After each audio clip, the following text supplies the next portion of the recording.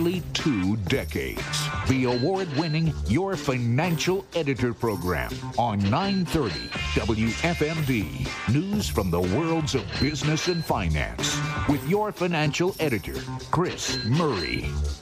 Welcome to another edition of the Your Financial Editor program right here on Free Talk Radio 930 WFMD at WFMD.com. And, of course, on your smart device if you've downloaded the free WFMD app. I am Chris Murray, your host. Thanks so much for being with us. Nice program laid out for you today. Some interesting stories of this week. Some economic data, quite a bit, actually, including the 2 ISM reports and also the big jobs report yesterday. So we'll be talking about all of that and more. And then also joining me in just a little bit, Mr. Bill Bullard. He is the CEO and president of RCAF USA, and this is the organization that really is out there fighting for independent U.S. cattle producers. So we're going to be talking about how big government really treats unfairly the small farms, ranchers, cattle growers, etc., and a fight in particular that RCAF USA is fighting. Also about the importance of knowing where your food comes from. If you're not aware of it, that is not a transparent process. And all the way from food being brought into the country, repackaged as with a USDA approval, I should say, wrapped in that. And, of course, the nonsense with the organic marketplace. So much of the things that are marketed as organic, and, of course, you're paying a higher price for that. When you really trace the lineage of that product, it's not oftentimes organic. So, this is about common sense, being aware, not being taken advantage of, supporting local businesses if and when possible, in the importance of that, if they deserve your business, of course. But if they do provide good products and services and they do it well and treat you with respect and have your best interest at heart, it's so important to support, especially these days with as political as these corporations have become. I think they're making a terrible mistake, but it's the elitist mentality, and that's a lot of damage has been done in boardrooms and with leadership and outside influences. So, again, that circles back, in my opinion, to the real importance of supporting local businesses, community businesses, and also American businesses that, again, do a good job and treat you well. So as far as things that happened this week, a really large deal was announced. Square is acquiring the buy now, pay later company based over in Australia called Afterpay. So Square is purchasing Afterpay for $29 billion in stock.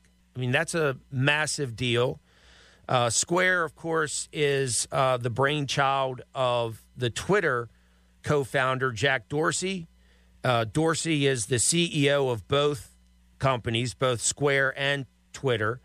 Now, Afterpay has been a part of a coalition of companies pushing into debit transactions, allowing users to defer payments interest-free, and skipping credit checks.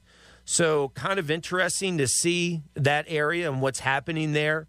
Analysts called the deal a bold acquisition, saying that the analysts believe the street will react positively to the deal from a strategic perspective, in that Afterpay fits snugly into Square's two-sided ecosystem of merchants and consumers. So Afterpay is well established. It has more than 11 million customers who operate with 64,000 merchants. So, again, this buy now, pay later is an interesting space. It's an online payment method through which consumers can pay for items in installments. It has already taken off during the virus. And, again, the expectation is that Square and the company are going to work well together. There's going to be a synergy there with Square and Afterpay. So time will tell. Not much good to be said about Jack Dorsey, especially with what he does with Twitter and the bias there. But we'll have to wait and see if this all works together. And it's also good, by the way, that Twitter originally had some nice competition with Parler, and then Parler was just blown up because of what big tech did to it as far as taking away its platform to operate. But you have others coming online that are really getting some traction. It's Getter, I believe, is the one out there that is really offering a nice platform for honest speech and thought, if you will. So we'll have to wait and see, again, how much traction they get. But out of the gate, they've really put up some big numbers, and that's good. When you look at the Twitter and Facebook and Google, Amazon, all of these that really have been kind of drug kicking and screaming before Congress because of their monopoly type of setup. They either squash the competition or they buy them. And that's fine. That's the capital markets. And if someone develops something and they get a check put in front of them that they just can't walk away from, that's fine. But again, as far as how the companies are run and the influence they have and what they determine is correct information and not correct is a joke these days.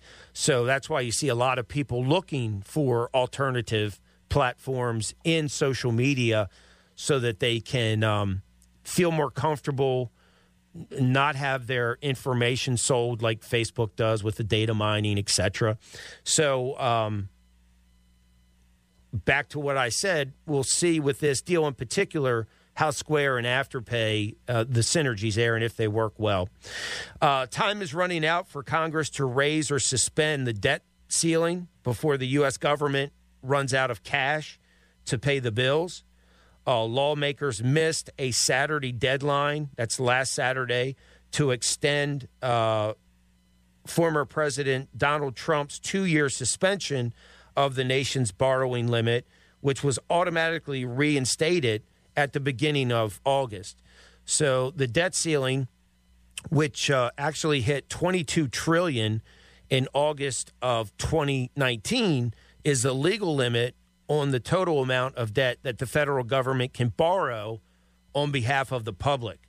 So already this week, we've seen the Treasury Department beginning to deploy the so-called extraordinary measures to ensure the government can continue to pay their obligations for the time being.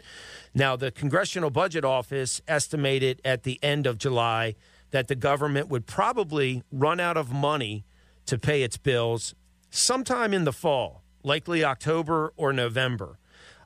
Senate Minority Leader Mitch McConnell said recently that he doesn't expect any Republican senators to vote to raise the debt ceiling, meaning that unless Democrats can win over at least 10 GOP senators in order to bypass the 60-vote filibuster, they'll need to raise the debt limit in their $3.5 trillion reconciliation bill, which is, again, something that's just going to be jammed down everybody's throat, even though it's harmful for the country. Staying on that note, the so-called bipartisan infrastructure bill is going to add anywhere from $256 billion to $400 billion plus to our deficit.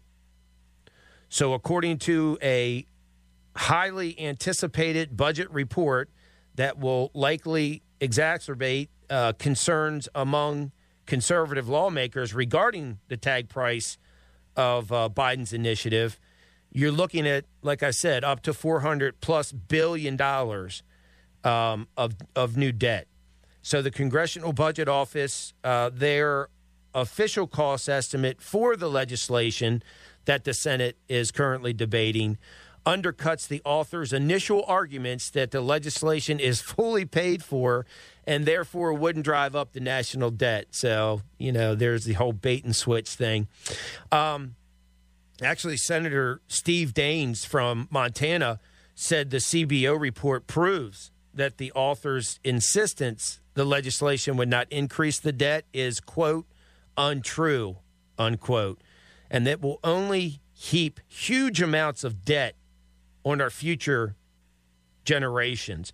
So just remember, it's not an infrastructure bill. That's just the name of it.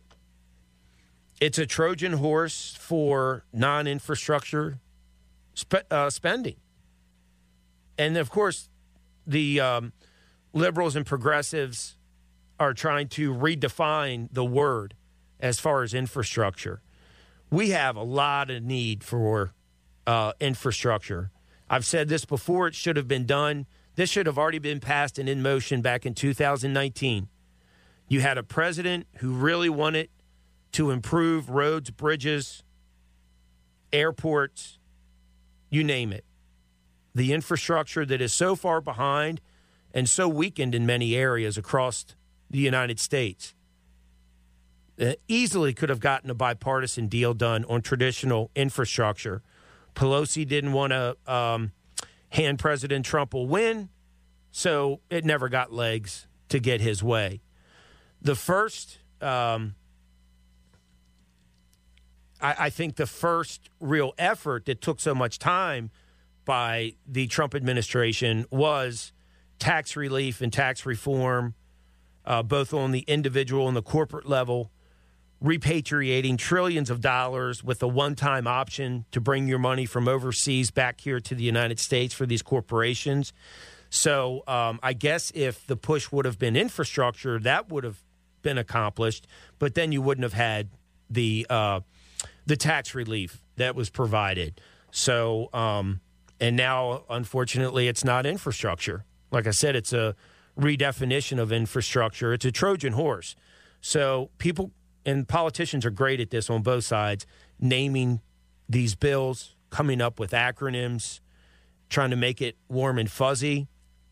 The infrastructure bill is junk. Maybe 10% of it is good. The rest of it is junk. And it's very hurtful to our great country. So shame on them. And also, it was interesting, I saw this week, the opinion of some people out there, many people actually, analysts, economists, in particular Paul Ashworth, the chief U.S. economist at Capital Economics, that, no one knows for sure the state of the American economy, where we will be 1 year from now. But the existing evidence all points in one direction, and that's disaster, not good at all. So during the rollout of the virus vaccines, countless economic analysts predicted the remainder of 2021 would be marked by rapid economic growth. Despite extremely low levels of death related to the virus, new data from the federal government suggests the economy grew at a much slower pace than expected for the second quarter of 2021. So many analysts were out there, they were saying, look, the Q2 of 2021, we're going to have 8.5% growth. That was a consensus. But just last week, when we got the report on our gross domestic product from the Commerce Department, it was 6.5%. That's a 26% difference. That's a massive difference. And again, according to Paul Ashworth, the economy's disappointing performance is a strong sign that government stimulus provided surprisingly little bang for our bucks. So a ton of money was spent, has been spent. A lot of it's still on the sidelines, hasn't even gone out yet. So we don't know what the impact would be. And, of course, they're trying to spend trillions and trillions more before we see what that impact has been. I mean, again, we know that whatever they did didn't create to the economic growth that they wanted. The expectation of 8.5 and you get 6.5, that's very disappointing. And plus, it's just a sugar high. We need good, solid, organic growth. Lower taxes, support small businesses, have people really make it competitive for the job market out there so that you get the very best worker based on their performance, not on anything else. And, of course, their heart and their desire and their drive. And that's when you see things humming along like we did before the virus came. That's, I think, what's necessary. We'll have to wait and see if that ever comes back into play. We know it's proven it works, not the other junk they're paying people not to work. That's who would have ever thought we would say that in the United States of America, pay people to sit home, not work. It's ridiculous. We're going to take a quick break. When we come back, some economic data coming up. Mr. Bill Bullard, he's the CEO and president of RCAF USA.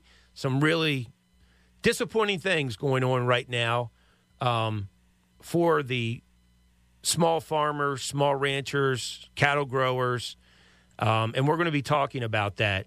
Also, the current download we have, instant download at murrayfinancialgroup.com, will your money last as long as you do? So you check out this 8-page guide to see why a retirement income analysis is important for your retirement. Go to murrayfinancialgroup.com. It's right on the homepage. You just click Get My Copy. Instant download to your email.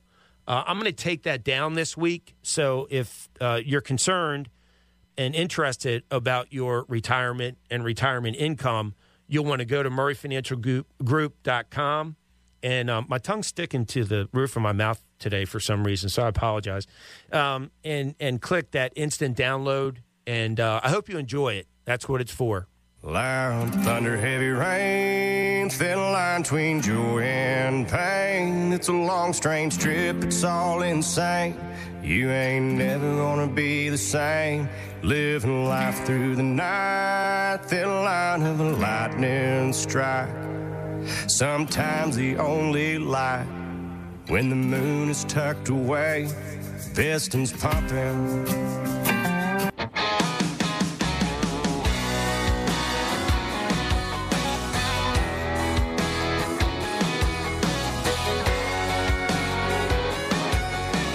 Welcome back. This is Chris Murray, your financial editor on Free Talk Radio 930 WFMD at WFMD.com, and also free on your smart device if you've downloaded the WFMD app, so you can take it with you wherever you go.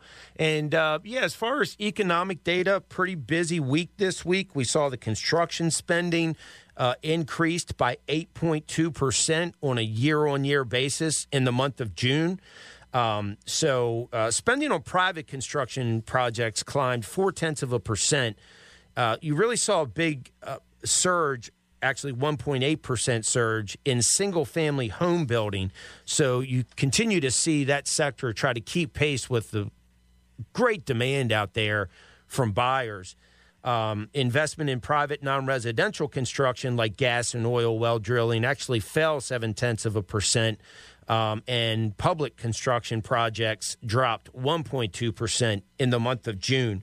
Now, when we look at factory orders, new orders for U.S.-made goods increased more than expected in June, while business spending on equipment was solid as well. So the Commerce Department said that factory orders rose 1.5% in June after advancing 2.3% in May.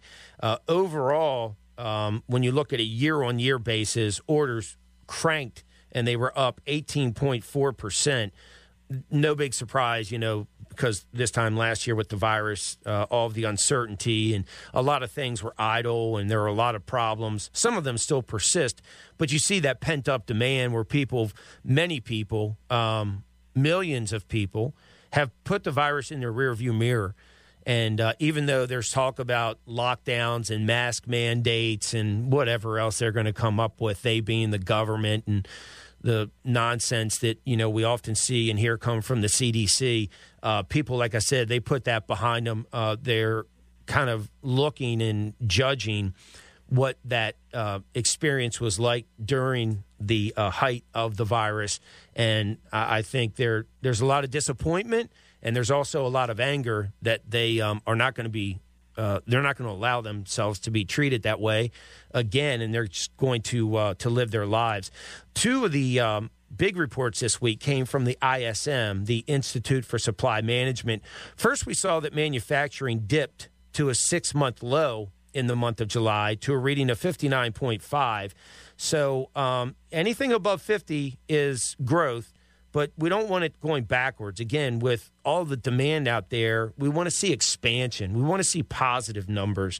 And we didn't get that, a move forward with the manufacturing sector. We actually took a step back. Also, the ISM Services Index. We're a service-based economy, so the bulk of what happens here in the United States of America, that's the arena that you look at first and foremost. And it was at 64.1 last month. So that was solid. Business activity, employment, and prices all climbed in the month of July. Of the 17 service industries that were surveyed, all reported growth last month. Even as businesses were complaining about higher prices, and we know individuals are complaining about that too. The other big thing this week was employment information. So we saw on Wednesday that the private sector employment increased by 330,000 jobs from June to July. That was according to ADP and Moody Analytics. They do a report in collaboration. And it was 330,000 jobs. So then the next day, on Thursday, we saw the initial filings for unemployment insurance, which, of course, is a proxy for layoffs. And that came in at 385,000, below that 400,000 number. But I just have to remind everybody, before the virus made its way here from China, whether it was a wet market or in the lab, you can make your mind up on that. But before the virus came here, when we were rolling along with work and our economy and the financial markets in an organic, traditional way, the average was 220,000 applications per week. So I'm not going to get excited about 385,000, even though they want you to. That doesn't make any sense. So that's what we saw there. Then yesterday, we saw the big jobs report come out from the Labor Department, and it showed that payrolls increased 943,000 in the month of July, and the unemployment rate fell to 5.4%. So that's better than what was expected. Most of the jobs, 380,000 of them, were in leisure and hospitality. No big surprise there. Is hotels, cruises, bars, restaurants, etc. are opening back up and trying to get people on the employment rolls. So, yeah, of that 380,000 was in leisure and hospitality. Another 261,000 was in public and private education. So, good jobs report headline-wise, for sure. Not going to dispute that. But when you look at where the jobs were added, you have to question that a little bit. Also, the labor force participation rate was little changed. It's 61.7. It needs to be better than that. We need more people participating in the workforce. 61.7. And then the other thing, just to remind you, it was great. Average hourly earnings were up 0.4% month over month. 4% annually. So good. People are making more money. Guess what? That's less than inflation. So you're actually losing purchasing power. So it's great that you're bringing more money home, and I hope you are. But just remember, when you do the math, it's not in your favor. You're actually losing purchasing power, the erosion of the dollar. So that report headline was great. When you get into it, not so great. Okay, quick break. And when we come back, we'll be talking with my guest, Mr. Bill Bullard from R-CALF USA, about small farms, small ranchers, small cattle growers and producers, and talk about the really David versus Goliath fight that they have going on with the United States government. Also, go to MurrayFinancialGroup.com. Will your money last as long as you do? That's the 8-page guide. You can check it out to see why a retirement income analysis is important for your retirement. I'm going to take that down this week. So, again, if you want to take advantage of that, go to MurrayFinancialGroup.com. Trade on the homepage. You just click on Get My Copy, and it's an instant download to your email. And we'll be back in just a minute.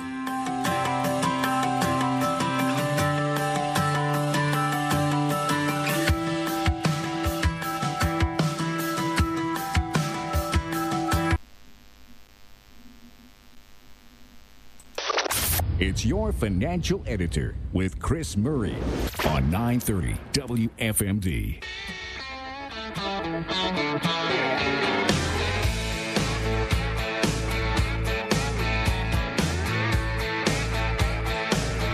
Welcome back. This is Chris Murray, your financial editor on Free Talk Radio 930 WFMD at WFMD.com. And, of course, on your smart device, if you've downloaded the free WFMD app. Thanks so much for being with us today. If you're just joining us for the second half of the program, welcome. And as I mentioned, a good program for you today. Very interesting. Talking with our guest, Mr. Bill Bullard, who is the CEO of R-CALF USA, which is headquartered in Billings, Montana. He's been in that position since April 2001, and he's testified before Congress and executive branches, agencies, I should say, on behalf of R-CALF USA members. And a lot going on right now. And again, the folks that listen to our program, not just in the Mid-Atlantic area, but around the country, know that we're definitely supporters of small businesses, community businesses, small farmers and ranchers. And I don't care what you're doing, if you're involved in growing produce or, if you're a dairy farmer or a cattle producer, it doesn't matter to me. It's just important to know what's going on in those vital areas and sectors when it comes to the American economy. Mr. Bullard, welcome to the program. Thanks for joining us again. I appreciate it. Well, thank you very much. Glad to be here. Yeah. So did I miss anything about R-CALF? You want to give our listeners just a quick overview of what you guys do? Sure. Well, the U.S. cattle industry is the single largest segment of American agriculture, and R-CALF USA represents just the cattle producers, just the farmers and ranchers who raise and sell cattle in this multi-segmented beef supply chain. So we're interested in ensuring that our independent cattle producers can remain profitable in the entire United States in this industry. And they have been under tremendous pressure for the past 7 years now. And we're working to reform the market so that these individual family farmers and ranchers can continue to operate as producing the best beef in the world and doing so under the best of conditions. Yeah, absolutely. And I know it's a David and Goliath thing because you have government and big corporations and, others that are fighting against you. Like you said, you've been working really hard at it. How much do you think you've progressed, since you've had all these problems come your way? Well, it is a David and Goliath situation because independent cattle producers are up against some of the most powerful economic and political voices in Washington, D.C. The meatpacking lobby is extremely powerful. They have been able to shape the framework within which our industry operates over the past several decades. And, of course, they've shaped it to benefit themselves. So now we have just 4 packers, 2 of which are Brazilian-owned. So there's 4 packers, 2 of them foreign-owned, that control 85% of fed cattle slaughter in the United States. And those are the animals that are raised exclusively for beef production. So we have a tremendous amount of consolidation in the marketplace. And for the past 7 years, we've seen an anomaly in the market that is unexplainable. We see consumers paying absolutely record prices for beef. At the same time, cattle producers' prices have been falling. So we have beef prices that consumers pay and cattle prices that America's ranchers receive are moving in the opposite directions. And a competitive market would never allow that to happen. It means competition has been purged from throughout our industry. And it's the independent cattle producers who are suffering greatly right now with severely depressed prices. At the same time, the consumers are being harmed because they're paying inflated prices for beef. We have to fix this, but Congress continues to be held at bay by this ultra-powerful meatpacking lobby that is resisting any kind of reforms. Yeah, and folks, if you want to learn more about what's going on, you can go to RCALFUSA.com. So on the homepage, I'm looking at it right now, Mr. Bullard, I see that it says Help Pass S949. Tell us a little bit about what's going on there and why it's so important. Well, it's so important because, as I said, competition has been purged from the industry. And the reason it has is because the packers no longer need to aggressively compete for cattle. And so Senate Bill 949, it's bipartisan, introduced by Senators Grassley, a Republican from Iowa, and Senator Jon Tester, a Democrat from Montana. And the bill would force the packers to compete in the marketplace. It would force the packers to purchase at least 50% of their cattle from independent cattle producers in the competitive cash market. What the packers have done is they've shifted large volumes of cattle out of the competitive cash market, and they place these cattle into what we call captive supply arrangements. They're forward-type contracts that don't even establish a price. So the packers remove large volumes of cattle out of the competitive market. None of those cattle contribute to price discovery, and then they're able to leverage those large volumes of supplies that they have committed to them in order to keep the cattle producers' prices low. So Senate Bill 949 corrects that by forcing the packers to compete, and we're pushing hard. But the meatpacking lobby continues to have considerable influence in the U.S. Senate Agricultural Committee, for example, that hasn't even brought this measure up for a vote, even though it's been introduced clear back in March.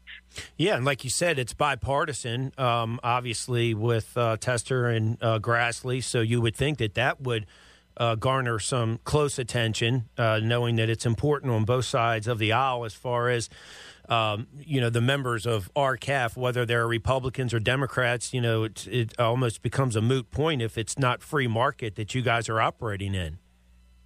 Well, and that's exactly right, because you can't have a capitalistic economy if you don't have competition in it. Competition is the key, and competition is gone from our independent cattle markets. And so the only solution is to restore competition. Otherwise, we're looking at alternatives like receiving government price supports, and our industry does not want to go there. We want to earn the income from the competitive marketplace, but can only do that if Congress intervenes and prevents these monopolistic meat packers from leveraging down prices for cattle producers. So it's a huge fight, a very important fight, both for the American rancher and for the American consumer. Because, again, the consumer is being exploited today by paying inflated prices while the value of cattle has been seriously depressed. And consumers should be up in arms over that. And again, I think it's an awareness that's just not there. I bring this up often just because it's close to the heart for me. as far as where does your food come from, and is it true what's said on the label, and the whole overblown thing with organic. So the more it's talked about and brought to light, I think, as everything, the better off people are. And that's, of course, why we're speaking about it this morning. So who can participate in helping to pass this legislation? Well, everyone can. Everyone can call their member of Congress and say it's important to restore competition in the cattle industry, and we need Senate Bill 949 to be passed as quickly as possible. So everyone, consumers and producers alike, can join in to encourage and urge their members of Congress. And in this case, it's the Senate, because this bill is sitting in the Senate. So producers and consumers need to call both of their state senators that represent them in Washington, D.C., and urge them to support the Grassley-Tester Senate Bill 949 that restores competition in the cattle industry. Okay, great. And I'm going to squeeze a break in here, but real quick, I would be remiss if I didn't ask.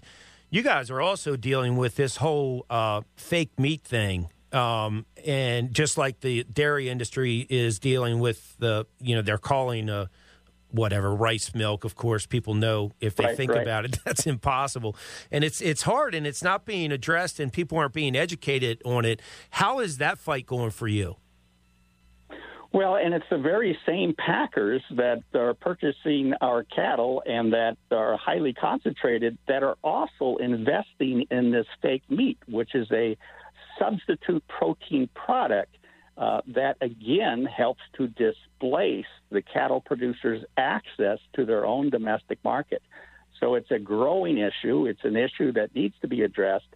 But we think the first step in the whole process is consumers deserve to know where the beef they are buying is actually produced. Was it born, raised, and harvested by America's cattle farmers and ranchers, or is it foreign product disguised as U.S. product with a USDA inspection sticker, and even in some instances a product of USA label, which is currently allowed on beef that is exclusively produced in foreign countries. One could say this is a huge mess that needs to be straightened up, and we need the consumer's help to do it. Yeah, absolutely. And the consumer not only would be helping you guys, but we help ourselves, because we get educated, we become more aware, and we get involved in the process of our food chain, which is extremely important. And we learned last year with the virus, the importance of it. And when we saw those supply disruptions, what happened and the panic it caused some people, et cetera. So we'll continue to talk about this subject on the other side of this break. Stay tuned.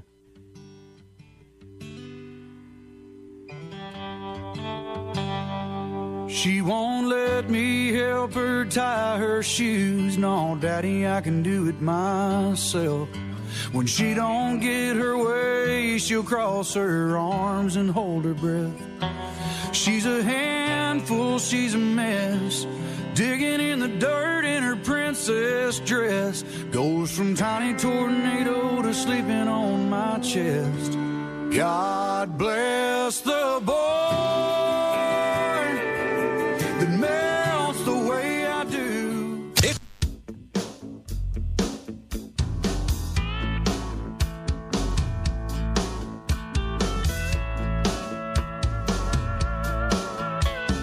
Taking a dip on the Sunset Strip in the morning. Ain't nothing like the smell of tofu and high-dollar wine. Welcome back. This is Chris Murray, your financial editor on Free Talk Radio 930 WFMD at WFMD.com and on your smart device if you've downloaded the free WFMD app. Wrapping up our conversation with our guest this morning, Mr. Bill Bullard. He is the CEO of R-CALF USA. And you can go to r-calfusa.com and learn more about what we're talking about this morning. The fight's on. I mean, it's been on for a long time. Right before the break there, Mr. Bullard was talking about when you look at the transparency and the origin of where food comes from, and he mentioned earlier that the four biggest beef producers, you've got Tyson's, Cargill, JBS, and National Beef, to my knowledge. Two of those are owned by the Brazilians. And Mr. Bullard, you pointed out that with the ridiculous country of origin policy we have in place, they can bring it in, repackage it from Brazil, with a USDA label, and people in the aisle have no idea that that's going on. Well, and that's right, and that's by design, of course, because these multinational meat packers earn tremendous windfall profits if they can source that beef from cheaper sources, such as Nicaragua and Costa Rica and Argentina and Brazil, Mexico, Canada, Australia, New Zealand. Any one of those countries, they can source the beef far cheaper than we can produce it here, and they bring it in and sell it to unsuspecting consumers as if it were a USA product. And as a result, they're essentially stealing the good name and reputation of America's hardworking cattle farmers and ranchers. And that's why they need the consumers' help. They need this deception to stop. But there's not enough cattle producers to get that done on their own, so we need the support of the consumers that we've been producing beef for centuries in order to correct this significant problem. Because if we don't, we will lose tens of thousands of more independent cattle producers from the landscape. And that means the food is going to be further controlled by these multinational corporations. And as you indicated, we saw the weaknesses of that skeletonized type system during the COVID pandemic, when consumers went to the grocery store and found the beef cases empty. And the reason that occurred is because we do not have a competitive industry in the cattle industry. We do not have market access opportunities for cattle producers in local areas and regional areas. This system has been highly centralized, and now it's demonstrated to be extremely vulnerable to shocks in the marketplace, shocks from a pandemic. Could be a shock from a weather-related incident. Could be a shock related to an animal disease imported into the United States. We have to correct this, both for the consumer and for the independent producer and for the food security interest of this nation. Yeah, I couldn't agree with you more. And again, there's nothing good, and I'm very hard on this, with China that came from the virus when it made its way here from there. But we do have to look for some type of silver lining, and that's one thing that we did learn and we should act on is our supply chains, especially in food, but in other areas as well. And if we don't, I think that's really a lost opportunity. And, I'm kind of a black and white guy, and I try to use common sense. And listening to you talk, I don't know why the USDA, as a taxpayer-funded agency, would allow a foreign country to bring their product in and then repackage it with USDA packaging. That makes absolutely no sense whatsoever. I mean, that's false advertising. It's misleading. And you could go on and on. I just don't get that. Well, and we don't either, other than you follow the money, you follow the power. And again, this is exactly what the multinational meat packers wanted. This is exactly what the federal agencies did for them. And now, only because of the COVID pandemic and the dysfunctional marketplace that can no longer be ignored, are these issues beginning to surface. So consumers have been deceived for years as to where the true origins of their meat comes from. And we've been fighting in Congress trying to restore what is called mandatory country of origin labeling for beef. And if consumers had that, then the label on the beef would inform them as to where the animal had been born, where it was raised, and where it was harvested. And if all of those three production steps were the U.S. of A., that meant that product was exclusively produced in the United States of America by America's cattle farmers and ranchers. And so when consumers purchase that product, they know they are helping to support the domestic supply chain. And the only way they can do that, though, is for Congress to pass mandatory country of origin labeling. And they've resisted for years to do just that. But we continue to fight, and we're asking the consumers to help us to call their members of Congress as well, both the Senate and the House, and urge them to immediately pass a mandatory country of origin labeling bill for beef so consumers can know with certainty where that beef had been born, raised, and harvested. Well, I'm glad you're fighting as hard as you are, and we can tell just with your comments and the way you're just passionate about it, and I appreciate that because that's exactly what we need. And folks, you can go to r-calfusa.com. It tells you about the fight. You can help pass S949 and also help restore mandatory country of origin labeling. Help them with, this fight. It's very, very important. I think it's, just the red-blooded American thing to do also. That's the small part we can play. Look, you hear me say it all the time. I think a lot of these politicians are empty suits and dresses, but one thing that they'll listen to is polling and public input. So if you can take some time to do that, go to r-calfusa.com and then make a quick phone call. It's in your best interest. Also, think local. Support, the local farmers and the local processors like Wagner's in Mount Airy, Stony Point Farm Market up in Littlestown, Borman's down in Highland, J.W. Trueth in Baltimore, and it goes on and on. That way, that's another way to know that you're getting quality product that is born, raised, taken care of, all the proper vet medicines given to it when necessary, and then processed. And that's exactly what we need, not something from Brazil or some fake protein where they're calling it meat. That's just not what we need. So I would encourage you to do that.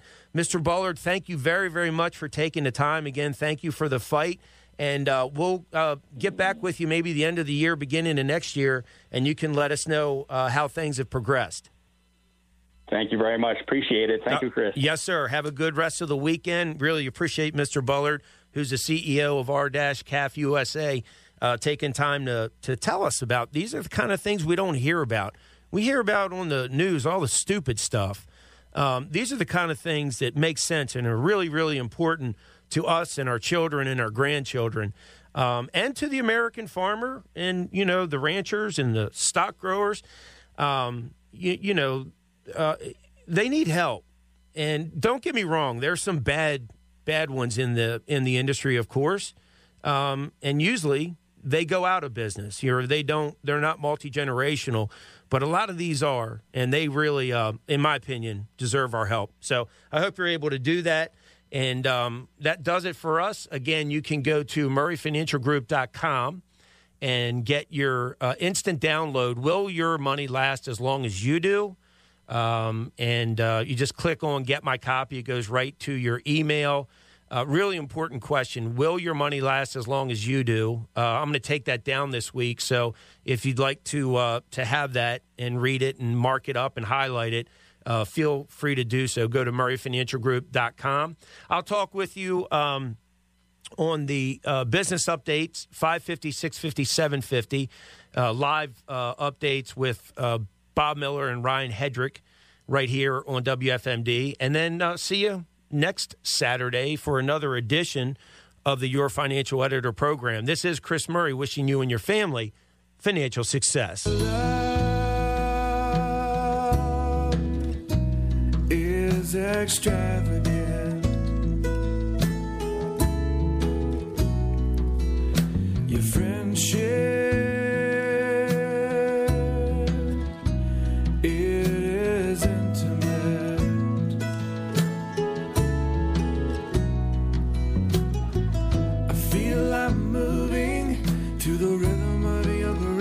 your fragrance is intoxicating in a secret place, 'cause your love. Past editions of this program are available in the audio vault at WFMD.com. 930 WFMD Sports Update. From the Fox Sports Studios in Los Angeles, here's Steve DeSager. In baseball today, the White Sox have beaten the Cubs at Wrigley Field in 10 innings, 8-6. Buffalo Bills quarterback Josh Allen agreed to a 6-year contract extension worth $150 million guaranteed. Vikings wide receiver Justin Jefferson left practice with a sprained shoulder. Kawhi Leonard will re-sign with the L.A. Clippers. He had ACL surgery last month. Kevin Durant will sign a 4-year extension with the Nets worth nearly $200 million. Durant and the U.S. men's basketball team is playing tonight, 10:30 p.m. Eastern Time, in the gold medal game at the Olympics against France, the team that had the late comeback to beat the U.S. in the Olympic opener. The women's gold medal game is Saturday night with the U.S. against host Japan. And Allison Felix was in the news, winning bronze at the 400-meter final, her 10th career Olympic medal, the most for any female in track and field history. News Radio 930. WFMD Frederick. A Connoisseur Media radio station. 7 o'clock.